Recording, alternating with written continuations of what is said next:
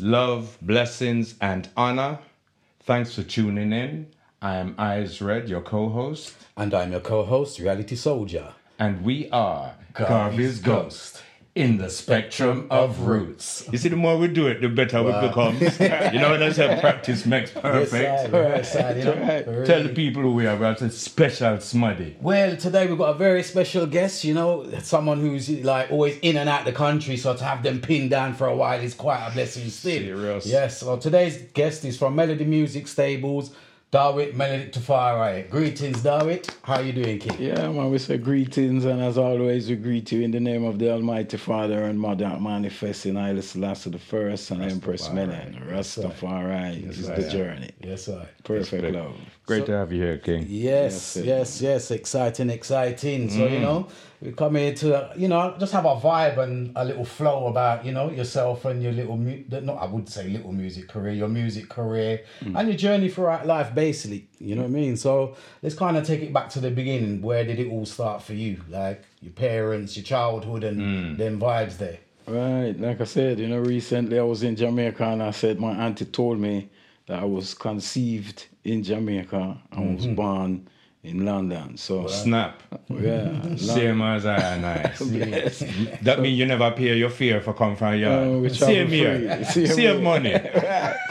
So I was born in Newham Hospital, which is the adjoining borough to Hackney. Right. 1962, 25th of August, you know. Yeah. So Virgo as well. that's it. Yeah. No, man. So that hurt strong soon still. Good. So what happened? Like you're born and you grow in Newham and thing, and like what's the beginning of the journey? I was here till age 5, and then like you know a lot of Caribbean parents back in them days used to send the children back. Right. So I was sent to Jamaica for what was said educational purposes. So that was my journey from here. 5 years. Then I went to Jamaica. Right. For schooling. Age 5. Yeah. And how did you find that experience? Like the first schooling for you in Jamaica, what was it like? School was always enjoyable. Like I said, we enjoy school from the beginning, you know.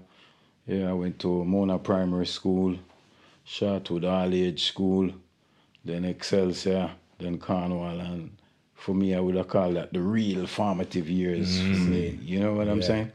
Yeah. And this is because like a tradition of West Indian parents, and you send your children back to the West Indies to get your education and your culture. Yeah, those things were taken with, you know, seriously them time. And discipline as well, because we all know how the schools stay out there. You know what I mean? They were very, very disciplined and. That's right. We had standard Jamaican family, which mean education, academics.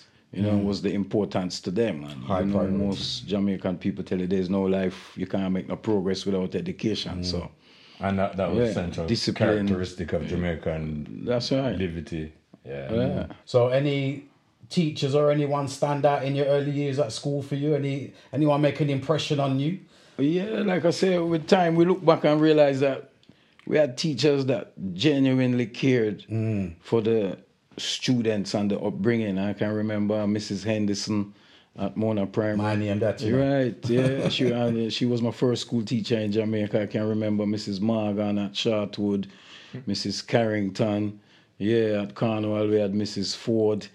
And these people took a genuine interest. They would turn up all of your yard, which you don't want to see happen, but then would turn up for come have a 1-2 with the family. And so you always under some scrutiny, and discipline you always hold to book. But the fact you remember their name, that kind of suggests that they were very, very influential. That meaning in your I life. can remember them clearly, and you remember the things that stick is the fact that them take that extra time. You know, and them on your case. At the time you feel like them just miserable, and you just feel like why them. But when you look back, they picking on me. You see, said the teacher them see something in you, and them want to see you achieve your highest. You know what I'm saying? Right. Yeah, so we give thanks. Yeah, man. So it was, I take it, all of your school years spent in Jamaica then, yeah? Well, most. Like I said, I went to primary school, Mona Primary, Shartwood All-Age. What parish you grow? Yeah, Mona Primary is Kingston, St. Andrew, right? Yeah, so I lived in a place called Ligani. And then we moved to a place called Arcadia, which is up the Chartwood Road, just atop of Barbican and Grants Pen. Okay. Yeah. So we went to that school for about 3-4 years, and then took common entrance, went to Excelsior High School. Right. So, yeah, and then finished up at Cornwall College. Okay. In Montego Bay. Cornwall is in Mobay. Yeah. And how did you find high school and the school before that? What was those experiences like for you? Yeah, well, you know, growing up, like I said, we give thanks because discipline was always the essence. You know, like I said, we could see that the teachers cared, so they went that extra distance. And school for we is the formative years. Like I say, when you look back upon your schooling, you give thanks for what you got. Yeah. And it is the main shaping of your character. Yeah. And also the stuff you did outside of school as well. I'm sure you got up to lots and lots standard of stuff. things over people mango tree, over people fence, whole heap of drama, the cricket field, the football field. Yes. Yeah, it's a joy. I can't look at my childhood and say nothing negative more than it was beautiful. And when first did you start sneak out to go dance? Yeah, that started. You never asked him if. You just said when. No, say. Age 11, we start, you know, find ways and means to get out the house and reach King Tubby's Upper Student Union. We'd have a song named Black Harmony used to play just down the lane more time from where we live. Wasn't that just its song? Black Harmony? Was it Stitchy's song? Yeah, that's it. Just Stitch used to DJ that song there. Yeah. Arrows and King Atani, all them songs they used to do about them days. So, yeah, dance always keep somewhere near where you can get to. You know what I'm saying? Yeah, so I would say from 11, we've been finding ways and means to be in the dance at all time. And I take it, you know, going to the dance hall, you're going to hear the music that you're not hearing on mainstream radio, i.e. the reggae and the message and the roots. And that's right. Well, all of the sound them we call a root sound them. Yeah, and like I said, my attraction was to roots, so we never really go on a little sweet boy disco and them thing. We just go hardcore roots. Yeah, and later on, Jalove did come out too. Okay. Yeah, but roots music has always been the passion, man. The music of the 70s. Right. Yeah. So, when was your first experiences of Rastafari? Well, like I say, you know, when I went to Excelsior, we passed common entrance, I think that's 73. And, you know, your parents proud that you're going to high school, because if you're not going to high school, you're already classified as a failure. Yeah, of course. Right? So, my grandmother come down from America. She took me. So on the first day at Excelsior, in the hall, she meet a friend that she grew up with who was bringing her son to school. So, like I said, we all got assigned with classes, and I find the very first day I come out of the class break time, I find myself with a couple of rasta under a tree, and the reasoning started from there. And you mean if you say me send the boy to school and turn rasta on me? That's right, that's the exact scheme. That's the exact settings. Right. And then like I said, my grandmother friend, Fair Youth, Bingy Brown, him see the same way, him have the Rasta current, him have some bigger brother where I say Rasta. And, you know, him feel bridging them way, Patrick City people, roots all the way. So, from the first day, I feel, I say that was where my journey in Rastafari started. I don't think we can overstate the cultural significance, because before that it was colony, it was Britain being the motherland, the queen and all that. And we were rejecting that and finding something that was our own, something organic and real. The Rastafari, that was the thing. Yeah, man, we come from strict Christian family. And like, even to me, when we look back on it, to me that is a calling. That wasn't really like a conversion from the first encounter and start really a think for yourself. It's just Rastafari we see. And the fact that the journey started that way, that to me mean I see like I was ushered into that situation. Not a lifestyle choice, a livity. That's right. Like I say, I call it. Yeah, so we're talking about Jamaica, early 73, maybe 74, you were saying.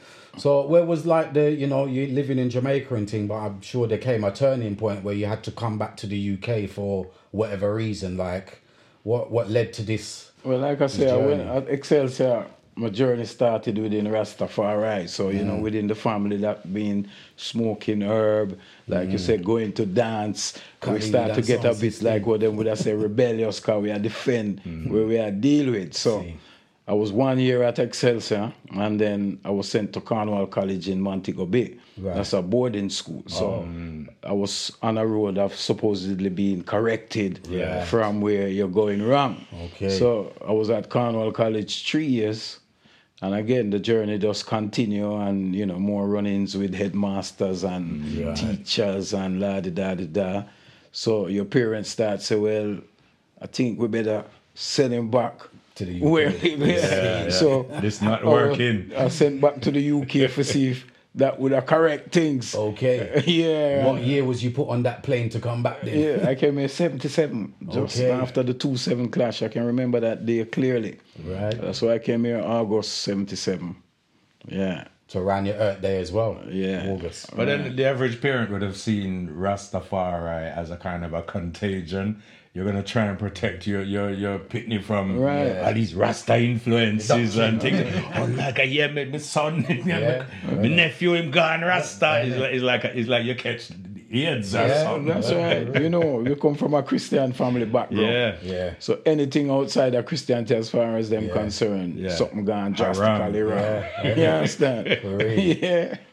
So. So then we're on your back at UK now. So what are you doing? You're staying with family? And more or less, did that work? Well, you see the journey continued. I came back here, like I said, 77. And you stayed in in 17 them time there? 16, yeah. And again, you see, I remember I went to Hackney Downs for 1 year, and I went to Hackney College for 1 year. Okay. So I was living in Dalston, just off Kingsland Road. Yeah, and again, you know, when certain spirit in you just want, and again, we get more freedom when we come to England, so more dance, more this, more that. Yeah, so. And the prevailing culture, that's right. The general culture, youth culture was Rastafari. Everybody and all them dog locks up. Yeah, 70s was predominantly Rasta. Everything. So from this, so we just, you know, like I say, we debut in a Hackney. Sound system, vibes, everything with us free up, man. So who was your little crew that you was moving with, and where were the places that you and your crew would frequent? Yeah, like dance and them thing there, so on that, like what was the vibes you for the bring man? back the memories, man. Right, we'd have a brother named Robert Emmanuel. My brother named Kush Tafari. He actually born on the same day, same year. Right, they come from Jamaica and join me in a school. And we'd have our next brother we call Scoops. Yeah, and then again, Robert Emmanuel living just down the road there. We meet people like Ize Redd. And you know, even Pablo Gad and certain other elders them where they about here do the music thing. So we just fall in our vibes, you know what I'm saying? So did you ever go to a place like Raz, and what was the other place down Ashwin Street? They had like some Rasta house and certain things. Roots Pool down in place there. Yeah. We passed through, like Rosie's a place, because that was up the road. We used to pass through, now and then. And Alcola Street, Roots Pool, and you know, then back in the day there was the line and them things. So again, you're moving through, working out where you fit in, you know what I'm saying? Yeah. And then, you know, we end up just up the road there. From Warwick Grove. So. The infamous. I didn't want to say it. So, Hackney is a very special place to me, you know what I'm saying? And so as I'm concerned, it all happened right here in Hackney. So when was the turning point that made you say, well, you know, let me try this music thing and see what can happen? And or what was it? What did you say? I've got a message for the people. Like, what was your? No, you know, you got just like, you know, when we come in the 70s, everybody, even man who have sound, have two big speaker in their house, and everybody me know I play vinyl and that sound system vibes. I don't know anybody who never have it. You understand what I'm saying? So we run and about, and like we say, Robert Emmanuel and man, they sing, and we just start vibes with them, and like we say, we book Ize Redd, we start, you know, play some music lessons and things, and we decide, say, yo, we are going at this thing. They thought that was about, that would have been about 78, 79, we start, Yeah, and then again, you know, we keep telling the mentality we have is decide, okay, we are get serious in this, so we are going to produce our own music, and because you know the vibes with it, people, you have a standard in your head where you want, and growing up on Studio One and Treasure Island, them style of music, yeah, we felt like we needed to study music, so we start studying music, and their own sing pan cassette, you know, I say get 2 cassette player, and you have the vinyl dub player. You start to yourself, but you're all right, you know, you can go on with something. You know what I'm saying? Right. So again, 1979, we did the first recording. Okay. Same thing. The thing up here, everybody know we call the dole. Right? Me and my brethren put dole money together and we book Easy Street. Okay. You know, them time the Easy Street was Bethnal Green, and we did the very first recordings. I know that was 79, which month I can't remember, but same thing. Robert Emmanuel do 2 tune, me do 2 tune, and you guys actually play the bass for it. Okay. Right, and that group named Chalice, you know, Stanley Andrews, them that man there, Steve, Blood Shanty Steve, them man they come so with build up a little team and go in at the studio, but put on 4 tracks, and that really was the beginning of the journey. Melody music started right there. Yeah. So that was the first release of melody music you was working on? No, that was the first recording. Right. Yeah, you know, after we recorded, you know, you start realize there's more things to know, so we go through that learning process. But from them time that we in a studio, every money you get you in a studio, and then live music you can experience. Rainbow was running the place them time there. Black Uhuru, anybody coming to town, Spear, all of them man they pass through and not just up the road. So we there every show. Yeah. So what was your performing name at them time? Well, you know, locally everybody call me Top Cat. Top Cat. So the first release was Nowadays Style. Okay. Again, that just reissue, right? Yeah, that's been re-released over the last couple of years, but that was my first release. That was 80-something, I don't know. We released it at Jamaica and released it here, so. Okay, Jamaica as well. Yeah, they come up on 7-inch. And whose label was that? My label, my Melody Music. Yeah, that was the first, and we released a song called Mountain Rock with you guys. We did those 2 releases at the same time. Those were the first 2 releases. And those are the Easy Street recordings? Yeah. Nice. Yeah. Go on. Okay. And that was under the name Top Cat? Yeah. Good on. So you didn't sing or perform for no other record labels around them time? I've never. My desire was to do it myself, everything. You know what I'm saying? Produce, sing, write, and produce others, because it did start as a team. Right. Yeah, so there was always other singers in the camp. That's how I evolved, because most of the time we would write and I encourage man until the man say, you have sing it yourself. So we end up start sing. And like I said, that's how the journey start. Right. Yeah. Okay. So this time you're still based in Hackney them time there? From I come back to England, I've never lived anywhere else but in Hackney. If I'm out of Hackney, it's something I go on a couple months, but everything me ever do in England started in Hackney. Okay. Even till today. See. Yeah. So to me, Hackney is an extremely special place. Because I know at one point you had your own studio set up here in the UK, innit? Yeah, I had I have a studio up at Wigan House, and I did live just on the border of Hackney in Leighton. Okay. That's where we'd have the first studio in the basement, and then same thing, we end up come back in Hackney. Right. So the studio was up by Warwick Grove. Yeah. And like before that we used to go North Easy Street, Mark Angelo. And we used to find some little studio.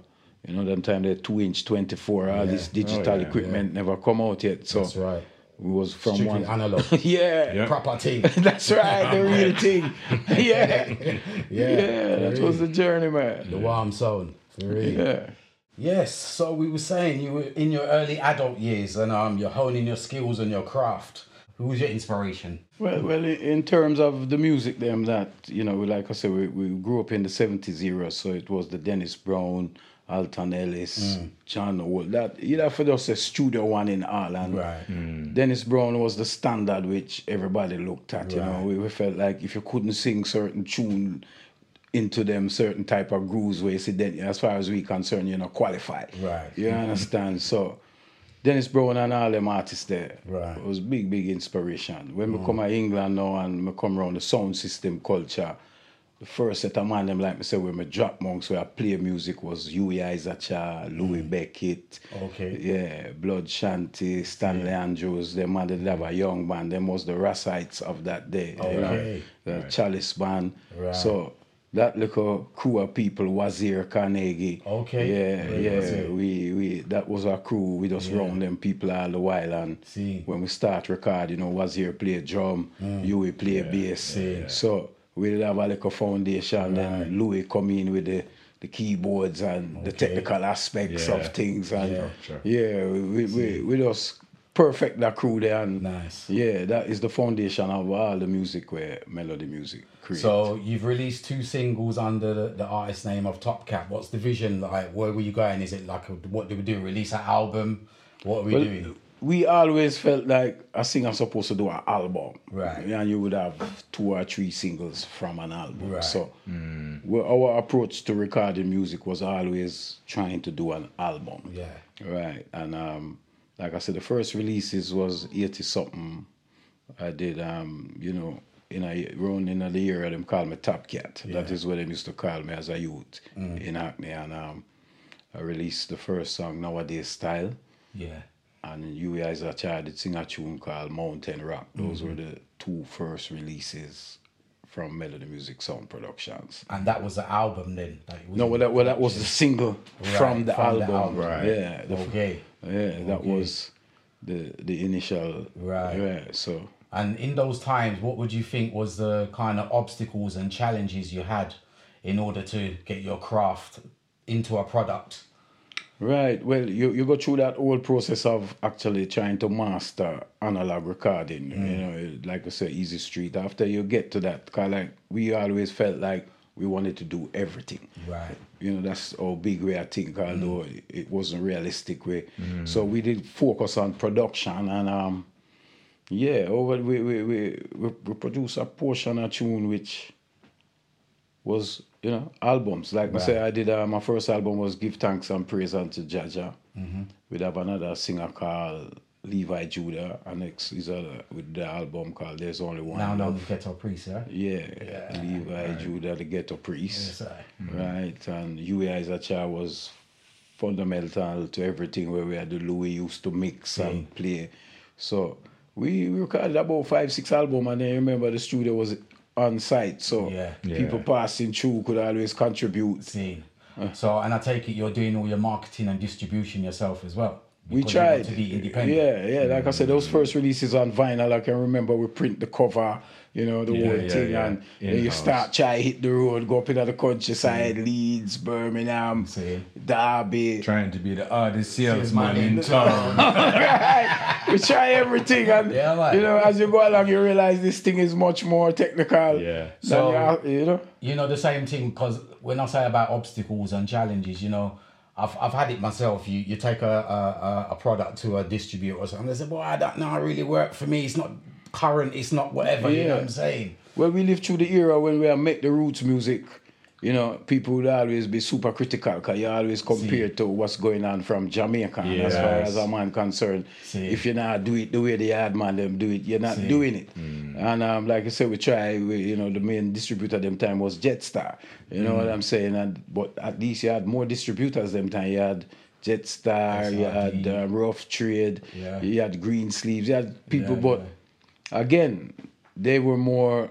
You had to be going with the flow. If you couldn't get a sound system for really play your music to a degree, you never really have much opportunity. Right. I remember even I talked to Mr. Palmer and he said to me, boy, if it now play up on the radio, you can leave 50 and you come back and see 50. Yeah. You understand what I'm saying? Yeah. So you start to realize that marketing and distribution is even more important too. Yeah. Yes. Than, so. Was it a challenge to get your product played on the radio? It's always been. In the earlier days, there was a company called Roots Records. I don't know if you remember that company that did want to deal with Roots, but through them we get certain publicity. There was newspapers like Echoes, Black Echoes.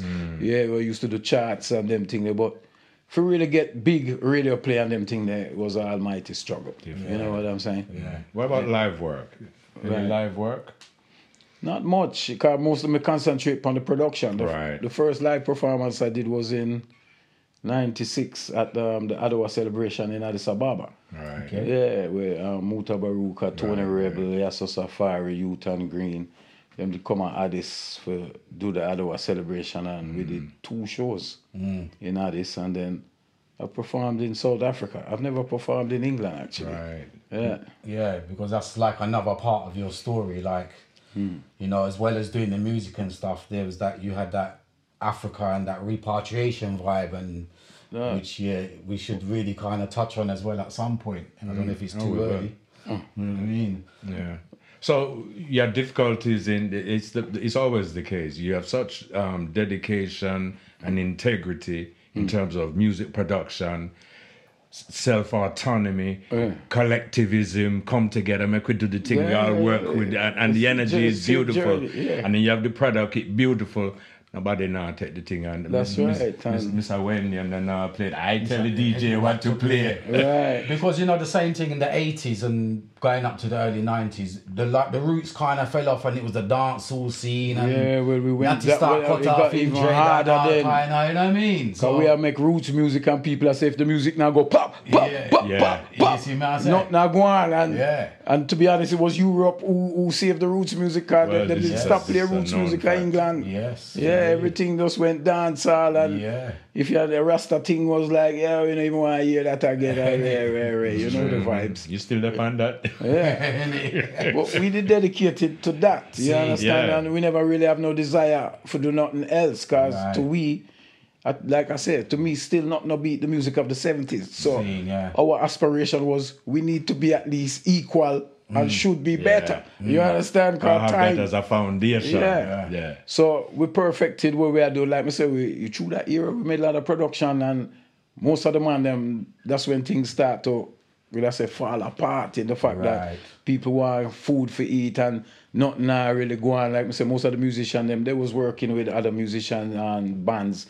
So, but it was never substantial. And our thing, like I say, you're struggling with, distribution and getting radio play. So it start look like, boy, this is a thing where we're keeping it going for the love, but every man I look elsewhere for see if them can eat a food, which, at the time looking at it, it was disheartening, but it's a reality that had to happen. You know what I'm saying? People have to find them way, and it's a tough business for being in it. Well, obviously it didn't dishearten you in any way, because you're still here doing the same works now. That's right. You know what I mean? So your philosophies and principles have remained, and I suppose it's like the teachings of Rastafari and Marcus Garvey, and which has held you in the stead that you are now. You know what I'm saying? So you mentioned earlier about you performed in Addis Ababa. How did the whole Africa connection come about then? Yeah, that was really sweet, because like I say, we used to live in Addis, and people like reggae music, so that was like the first little thing of international, and it was like a celebration. It was an Adwa celebration, which is an Ethiopian celebration. So of the battle, innit? Yeah, the Battle of Adwa, 2nd of March thing. Yeah. So it was well received, and like I say, it was a journey for as well as, like I said, Muta Baruka, Tony Rebel, Yasso Safari, Anja Williams, Youth and Green. This is them first time in Addis, and everybody come in with the vibes of wanting to know and learn and see and deal with the reality of Ethiopia. Yes, sir. It's no more a dream, it's a reality. Was that your first trip to the motherland then? No, the first time I went to Africa was 91. This episode was brought to you by Reality Sound System and Alpha Bravo Films. Well, you see, that's when I say within the early days of being at Excelsior and reasoning with Rastafari, and your formulate your own ideology within yourself. Like, to me, Rastafari is back to Africa. Yeah, it's Marcus Garvey teachings, uplift and empower yourself. Like, you remember me tell you, even when we start the music, our intention was to do everything. You understand? Yeah, it's just the reality of the thing. So within that, we always say Africa. Like I say, from me 11, we don't know nothing about Africa them time. We only know what we see on the news, which was always the Mama in Kenya, Biafra war. And don't forget Tarzan. Right, and see, and we know say Addis Ababa is where the king seated. Yeah. So before we even know nothing about Africa, we say we are go Africa. That was always the talk. Right. So when we come back to the UK now, we're getting more contact with Africans, right? Coming from the continent. When I say we have Ghanaians, we start to know people from Nigeria and rare. So, like I said, it's about 10 years. It's the 90s. Like I say, that whole 10-year period was where we was recording, and you're looking at yourself and I say, yo, we not say we are going to Africa, bless, and most of the people, I tell you, them want to go back to Jamaica, go do this and do that, and I say, nah, man, Africa have to stop be a talk to me. You understand? So, 1991 was the first trip I went to. It was November 91. No, August 91. We go Ghana, Accra. Same thing, some little sister and some brethren where we know from Ghana who we are interact with. We just decide so we are go down there. You understand? And things moving away when you start calling, we learn the people we plan for go up on the flight with. When we check in on the flight, we don't see them.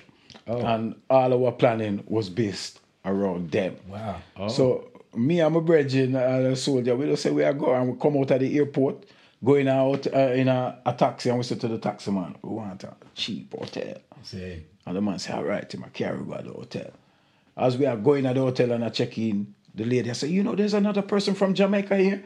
We say, what? Right? We go upstairs, there's a bridging from Hackney again. So the journey starts with, we just rest up the next day and start carry, we go meet some Rasta bridging and we buck up another Rasta bridging where we know from Tottenham. Okay. And him did a build a nightclub on a rooftop, bamboo and thing like a whole yard land. Yeah, so we end up just, the whole trip was based on just helping him to finish that building. And so we spent it was July actually, we spent the whole of July and early August. I helped him put up the thing and we left and come back to England. Okay. Yeah, so we never even get to see much of Ghana or even Accra. It was just like a deal. We ended up just do our work. Yeah. That wasn't Marcus, was it? No, it's a bridge named Daniel from Tottenham there. They used to call him Ghost. Okay. Yeah. But it's a renowned bridge still from up there. And we say we just put in our work. Come back to England. Okay. Yeah, and then the joy of that trip, me and my brethren, I say, yo, we love Ghana so much, but we need to go to Ethiopia. We can't make no decision in Africa without go to the King's Council. You see it. So November that year, then we go Ethiopia. Right. Yeah, same thing. We just go up on a flight. We reach Ethiopia. We hear say there was a Jamaican embassy. So we come out of the airport. We say taxi to Jamaican embassy. So we go to the embassy. We book up a Mr. Singh, who was the ambassador. He was once ambassador here too. Okay. Yeah. So we go in there and him tell me, and him say, all right. Him put you in the ambassador car, carry up to a place called Sidis Kilo and link with a Ras, which is another renowned Ras Tagasa, who was living in Addis, and from the summer whole journey in Ethiopia start. So we like Ethiopia, so from then I make quite a few more trips back to Addis. I spend, by 92, I basically living in Addis. And backward and forward to England. So we was there 92 up till about the end of 96. Yeah, she passed through Sheshamani. We was living at Addis, like I say. The man them come in and do that Adawa celebration, and we did encounter certain bureaucratic problems within Ethiopia. We couldn't get status the way that we wanted it. And to me, that why do you think that was? Well, it was the early stages after Mengistu had fled and a new government come in, and them kind of see Rasta as a upheaval or a threat to them, because them don't want nobody to talk about the king and this, that. Them under different vibes. So they wasn't really conducive to our vibes. Seeing at the end of the day, our spirit, we say we come Africa, and then after a while, from the terms of what you want to develop, it couldn't really work to how me see it. You understand? So 96, me just pack up my equipment and thing, and me go. No, first I went to South Africa for a conference, which was like the first international Rastafari gathering. Okay. Yeah, that was November 96. So through me there, Ethiopia, Ethiopian Airlines Services South Africa, I say, yeah, make me go down there and see what I go on. Right, okay. Like you take a cab. Yeah. Taxi, yeah, take me to South Africa. That's right. Like say, I'm much 1,000 miles. You know, when you're in Africa, you're thinking I forget vast stuff. So, 96, I went to that conference. It was in Cape Town. Right. Yeah, a Rasta community where Felipe. And really like the place when the beauty and the vibes of the place and the fact that the infrastructure, the dead right, and the things that we wanted to do, all the things that we was getting blocked with in Addis was easily dealt with in South Africa. So not much, so much bureaucracy. Them have a more British kind of system. So whereas in Ethiopia you have all kind of, there was in a transfer from a communist system into another system, and the bureaucracy would drive you crazy. You understand? So you spend more time trying to apply for this, get that, than you can get to work. You understand? So we felt like we didn't make no progress in certain things. So like I said, after going to that conference and realizing the vibes, by the next year I was in South Africa, reorganizing my whole thing. I pack up my studio, everything from Addis, and go down Cape Town. So you had your vision in Africa because you've already got your studio there. You want to be a resident now. You're like, that's right. That's what the thing that made me move. We wasn't getting the legal right to run a recording studio and do things in the music business. So for me that was our main thing. So if we couldn't get to do that, it never makes sense just sit down there and can't really do what you want to do. You know what I'm saying? It's a brave move though, King. I mean, like you say, most people from the West Indies would have said, let me go back to my home country, Dessa, and take where I'm taking back and set up and do what I'm doing. And you say, no, I'm going to do it in Africa, which is... But that was always the vision, let me say. When we say we go to Africa, we don't go to Africa. For say, going to Africa was the ultimate in our life. We were going there to find a way. You understand? So we go to Addis firstly and foremost, and we feel like it never going to work out the way that we did want it to go. So I go South Africa, I feel like I could have do what I want to do in South Africa. So I lift up the studio and everything go down there. So same thing, we record local music, we record international artists will come in, and from a business point of view again, we don't have no problem. The other thing is back to the same issues of marketing and getting access to media. Those things always become another thing in altogether. But from in terms of feeling comfortable and set up your thing the way you want to set it up, me never have no problem with that at South Africa. So which part of South Africa was you based at this time?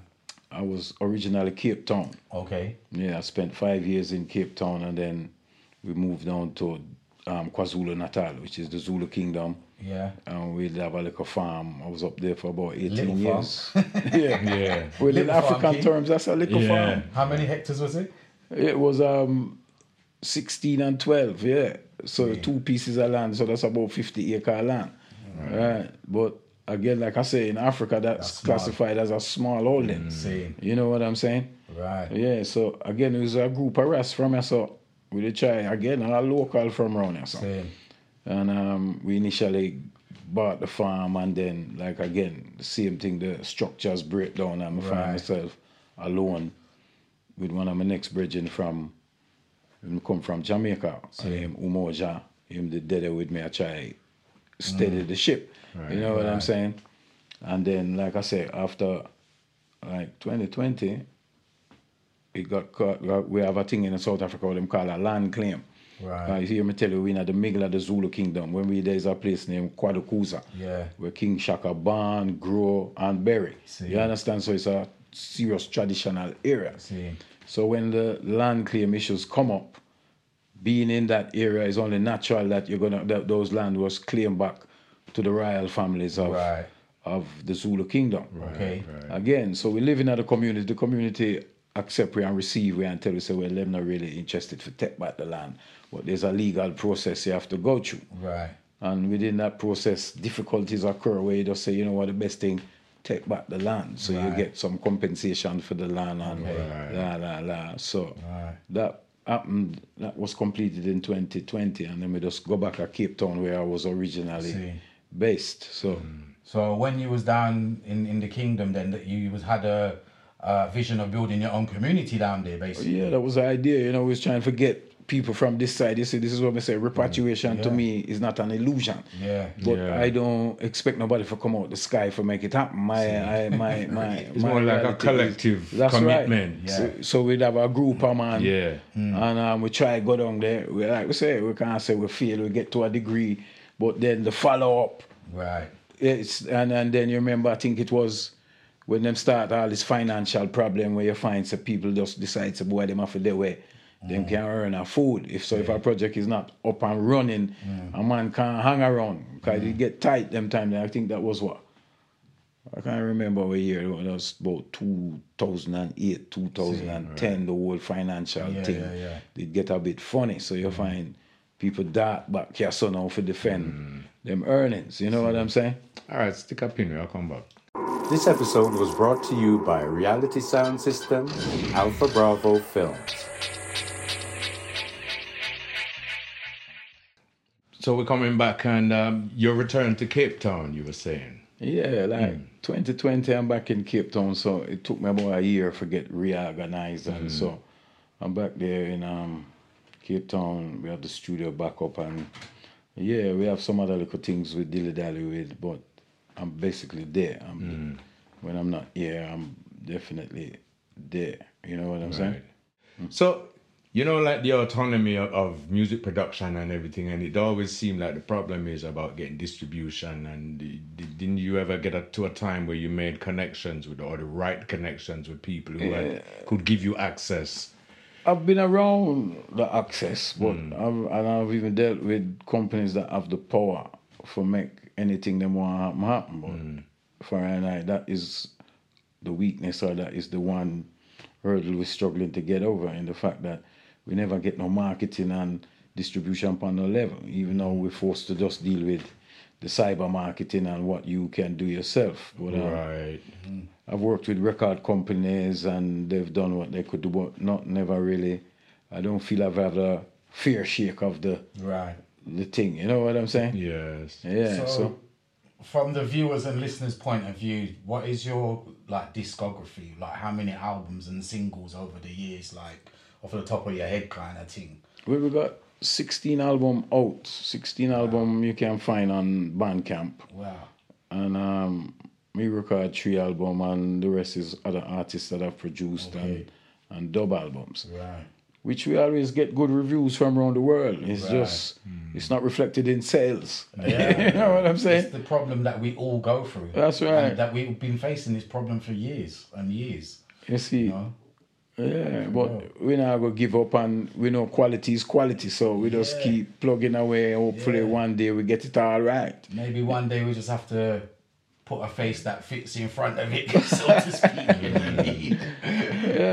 Without compromising our morals and our principles. You know well, you see, it's become even more technical now. You know that, because if you don't stand for certain things, certain doors are already closed. You already know you don't even look there. So it's still back to we have to create our own world, which for me, Africa is the place to do that. Right. And we're not going to give up, and we're still confident we're going to hit the goal. You know what I'm saying? Yeah. It looks like Africa's kind of taking back their own at the moment anyway. They want their own control over their economies and their laws and their, it's like Africa's decided to become independent again. I feel this is the beginning of the real revolution. Like this is what we needed to see. You know? Because they're shaking up down there now, and them start to say, where we are say all the time, it's like, we need our things and we need to run our things the way we understand how to run our things. That's right. And we don't want nobody to tell we where we for do and how we for do it. We ain't here telling anybody what to do or how to do it either. Yeah. Right. You know what I'm saying? But that's a threat to the status quo, the economic status quo. So there's going to be pushback though, right? Yeah, well, the same thing. You look a young man say right now, if you're a slave and you're not a fight, you deserve to be a slave. Yeah, so true that. you have to rise and shake that off. And like me say, Rastafari was the beginning of even I think them wait a long time. We want to run our own thing. We want to do it the way we know how to do it. Yes. And that I feel is what we're born on earth for do. You know what I'm saying? See. And I mean, I haven't been and experienced it for myself, but from what I kind of see, it looks like the influence of Rasta and the culture of Rasta is kind of kicking off in Africa as well. It's been there a long time, and Rastafari culture has been one of the biggest inspiration to African people, or even the African liberation struggle. Yeah. That's what I say. I don't understand how people, even Rastaman, them don't know that. When anywhere you go in Africa, whichever language, whichever tribe, universal. Any man can tell you the liberation song them where them here, and the influence of the reggae icons over the year that uplift them. Right. Yeah, from Winnie Mandela to whoever, any African leader, them tell you reggae music. In South Africa, reggae music is well loved by the mass, the poor mass to the hardcore. Because they relate to That's right. Yeah. Freedom music. You know, it's just a joy to hear it from someone who's experienced it and lived it. You know what I'm saying? Man, but like I said, I haven't been until, so I don't know. So to hear it is a beautiful thing. And even now, much more reggae artists is touring, and they're touring to 40 and 50,000 when it's organized in the right way. Yeah. Okay. Shows in Zambia, Zimbabwe. Right. Yeah. South Africa is tougher in the live show thing, but there's places, even Ghana, them places you get it right, you get in mass audience. Mm-hmm. Yeah. Wow. Yeah. Must be like a different vibe and a different energy to perform in the motherland to your people, isn't it? You know what I mean? Well, I'm saying I only ever perform in Africa, I performed in South Africa, and I performed in Ethiopia. Up till now, I don't do no performance this side of the globe. Seriously? Yeah. No UK show, never? Nah. I mean, never. Like I said, the days early, we was more in the production, and then, like I said, it started to Africa, and we felt like we should have moved everything to Africa and try to get it going from that side. Right. Yeah. Yeah, which is like a 10, 20-year plan when you think about it realistically, you know what I'm saying? You see. It's like it's a long-term vision. It's not something that's going to happen overnight. That's what right. we're trying to do. Well, we've been on it, you know, like we say, we're inviting and we're inviting and we're inviting. So is that the official invitation? That's right. Got it on film. You see, so we're still on it and we're still confident. Like we say, that's inspiring, King. Yeah. No, big up, props to the man, man. You see, love that. Have you got a network down in Africa at the moment? Then, like a network of people that you're working with? Well, in South Africa, I have people who I work with. I have other people that I'm trying to reach out to. Right. Yeah. Like I say, Africa is big grounds. Like even now, going back in, I want to try link up with some people in Zambia. Okay. Zimbabwe is fertile for the thing. Economic stress kind of limit what we can do at the present, but we feel good. Say something will work still. You understand? Yeah. Still have the confidence. That's good. Yeah. That's good. And it sounds like there's a lot of opportunity for growth down there still. Well, to me, that's the future for I and I. I don't see how people don't understand that. Every nation of people, you see, all the things is about who is eating out of Africa. Africans in the diaspora, they're more trying to leave Africa for come here than for try create opportunities within Africa. But like you say, I think we reached the threshold where the thing I go switch now, where people decide say Africa liberation by all means right now. Yes, right. So we like that. Because you even educated a couple of your children in Africa, right? Yeah. My son, one of my son did live at Addis for 2 years, went to school there. Two of my other son them was with me in South Africa for about 8-9 years. Yeah, they went to school in Cape Town and Zululand. So yeah. The whole family was there at different points. Right. Yeah, so we're based right now. I live there. I was living with my children. Like I say, some of them come back, they're all adults now, so them do what they want to do. Right. Yeah, but most of them, they're back in England, and occasionally they're that side too. Yeah. Oh, that's great. So is it music, or are there other spheres of the media world that you want to penetrate?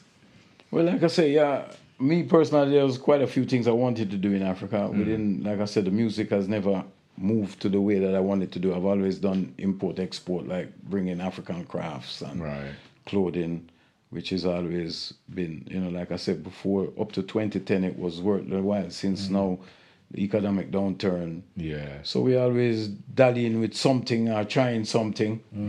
Right, and I still say Africa is the place with the opportunity. See. Yeah. The Black Renaissance. Yeah. Right. Yeah, 'cause I think some of the psychological barriers for over here is like, boy, if things bad over here, so imagine down there. Yeah. And I think that's the media hindrance. again. The media we won't play our music.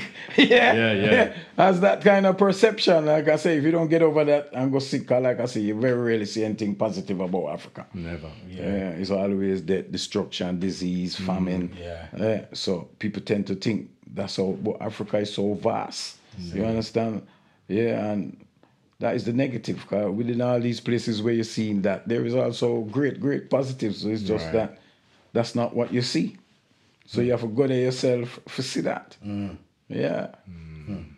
You know, where you live in Africa, do you see the people then trying to progress in the community and like make things better and easier and become independent? You know, that same mentality that you have. Well, you see, the locals that is one mentality? of the great things. You see, if you're in South Africa, where I'm staying now, they never received that form of education. Right. See, so you see now that them free, they're going through a whole transition trying to find that. Okay. Because one of the most popular is empower yourself. Yeah, we go there with that attitude, and you know, you can see that people are just learning that, even for support each other, for start build, because you lived under a total divide and rule kind of living. You see, if you never experience apartheid, I don't think you can really fathom what it done. You understand? And even me, I went there and when in that transitional period. So things had started to improve. You understand? But from an education is everything. If you were never educated to stand on your own 2 feet, you were never inspired to have ambition or aspiration. It's a whole new learning process. And that is what South Africa got through now. And great leadership can turn around them things quick. Negative leadership can cause the thing for the start. You understand? So again, that is the struggle where we are got through in South Africa right now. Okay, so here we are, 2023. What is currently happening for Dawit Menelik Tafari as an artist and for Melody Music as a record label? What can we look forward to? What's in the pipeline? Well, at present, I got an album out there called Rastafari. Rastafari. Yeah, Okay. 18-track album that's just been up on Bandcamp. Okay. This is new, yeah? Yeah. Wow. And doing some songs with a company in America called Don Hines Booking. Okay. So they got a track coming out called What You Gonna Do. And I have an album where we're living in a very troubled time where we did with the Great Reality, which we're still working on because we have great confidence in that product. Yes. And I'd like tell the people themselves too, because we have 2 people that interview me that ain't telling you where we come from. See, my journey, as I told you, I came back to Hackney in 1977. And them 2 men it's nearer to 40 years that I know them. So when we hear me talk about we getting up to things and doing things in Hackney, these 2 men know very well the things that we do and get up to. And to be honest, it's a great joy if you sit down here with them and we discuss the things. They play a part in my journey. A big part too. And it's a joy. And like I said, the album we did, Troubled Times, I'm very proud of that album, and I feel like we ain't seen the best of where that's going yet. So absolutely. It's a real joy to be here, and we give thanks. Rastafari, you know. Yes, man. Progressive. Bill on topper. So we do it. That's right. That's right. Yeah, man. It's a great joy. Believe me. So outside of your music and thing then, and you know, your works, what do you do for like relaxation? I wouldn't say hobbies or anything like that. I don't see that I have a hobby. You know what I mean? Like what do you do? What does do to unwind? Gardening, you know what I mean? mountain climbing. You see my children tell me some boring, but we do the standard things. We plant, like you say, I like my garden. I like traveling. I've always loved traveling. I'm prepared to go anywhere. If I see something on TV and I feel like I want to go there, go see that in reality. I like traveling. And music is always, even just listening music and you know, it's live music, same things. I don't find myself doing too much exciting things outside of that. The stuff you'll be listening to, would there be anything surprising? I mean, any Frank Sinatra or Perry Como in there? Yeah, well, living in Africa, you get a wide variety of African music. So, you know that you're always listening to Mali music, Senegal music. South Africa is very versatile in music and dancing. You know, choir singing is also a culture in South Africa. So, of course, you know, and they produce great dancers and great singers. So you get a wide variety. Ethiopian music is again a different style of music where I find very fulfilling. So just listening to the different genres in music is always, you know. And you've recorded many different types of genres too. And like I said, being in Africa for me is extremely stimulating. You know what I'm saying? So I feel we just take it easy now, but we're happy with the environment and we're still chasing our aspirations. You know what I'm saying? Never lose sight of the goal. No, can't do that. It's everything. So during the COVID period, where was you in Africa? Yeah, I was in South Africa. And how did that affect the whole situation down there, work-wise? And well, you see, South Africa again has a history of having these type of things going on. AIDS was a big problem in South Africa. Under apartheid, many people got experimented on. So when they hear the COVID, them get frightened. Most people was very apprehensive because to them it's not something that could be a hoax. To them, that's something that is very, you know. So their perspective is very serious when these things come back. The lockdown, them, I was surprised with the lockdown. Them was kind of quiet. Because you left the day it started to lock down here, I got there on the last last on the boat. I said, no, I'm gone. We were there in Africa, and it was 2 years and 3 months, right through. Until Britain did raise them visa restrictions and them entry. I was in South Africa, so I was mostly in my garden. Like most people, it was a time you do enough reflection within yourself. Of course, you understand? And learning. So we see it and we see back the change now where people really want to aspire for more, and even the thought of another lockdown is very depressing, you understand? For real. So, I spent the whole of that time. I think most people had the same kind of feeling, because most time you look around the world, everybody's something that people never experienced. Yeah, of course. And most people that I know said the same thing. It gave them the time for deep reflection. So, although I think it was something that really never needed to happen, but you have to make it positive. You know what I'm saying? For real. Okay, so what would you say one of your best qualities are as an individual? I don't want to sound vain, and I like say I'm the greatest of them all, but that's an illusion. we're supposed to be kind of ending on a positive conclusion, you know what I mean? So I could have said best or worst, you know what I mean? All right, let me ask you something. Let the man answer the question. What's your best characteristic or your best quality? I would say we stick at what we set out to do, you know, and I don't know. Your perseverance. Perseverance. That's a good quality to have. That's fairly self-evident. I would say you've got an adventurous spirit as well. You couldn't deny that. You're bloody-minded when it comes to certain things. You just say, you know what? That's the goal. I'm going for it. That's a great quality. Absolutely. Nothing vain about that. Right. Give thanks. Which leads to, what's your worst quality? Okay. Well, people say I'm miserable, I'm irritable. See there? I put that in perspective is because we want to achieve. We want to get to the goal. We're not interested in anything else. And it can get frustrating along the way. That's right. I'm sure you know that. Those are two sides of the same coin. That's true. For real. You want certain things a certain way, and if they've not got you're miserable. You show your displeasure. That's right. My grandmother used to say, we don't suffer fools lightly. So I think I fit into that kind of mentality. So, as an elder now and an established world citizen, what advice would you give to your younger self? If I looking back, I'd say to attain more knowledge. Like we say, you know, we went to good schools, but we we're more on the mischievous side.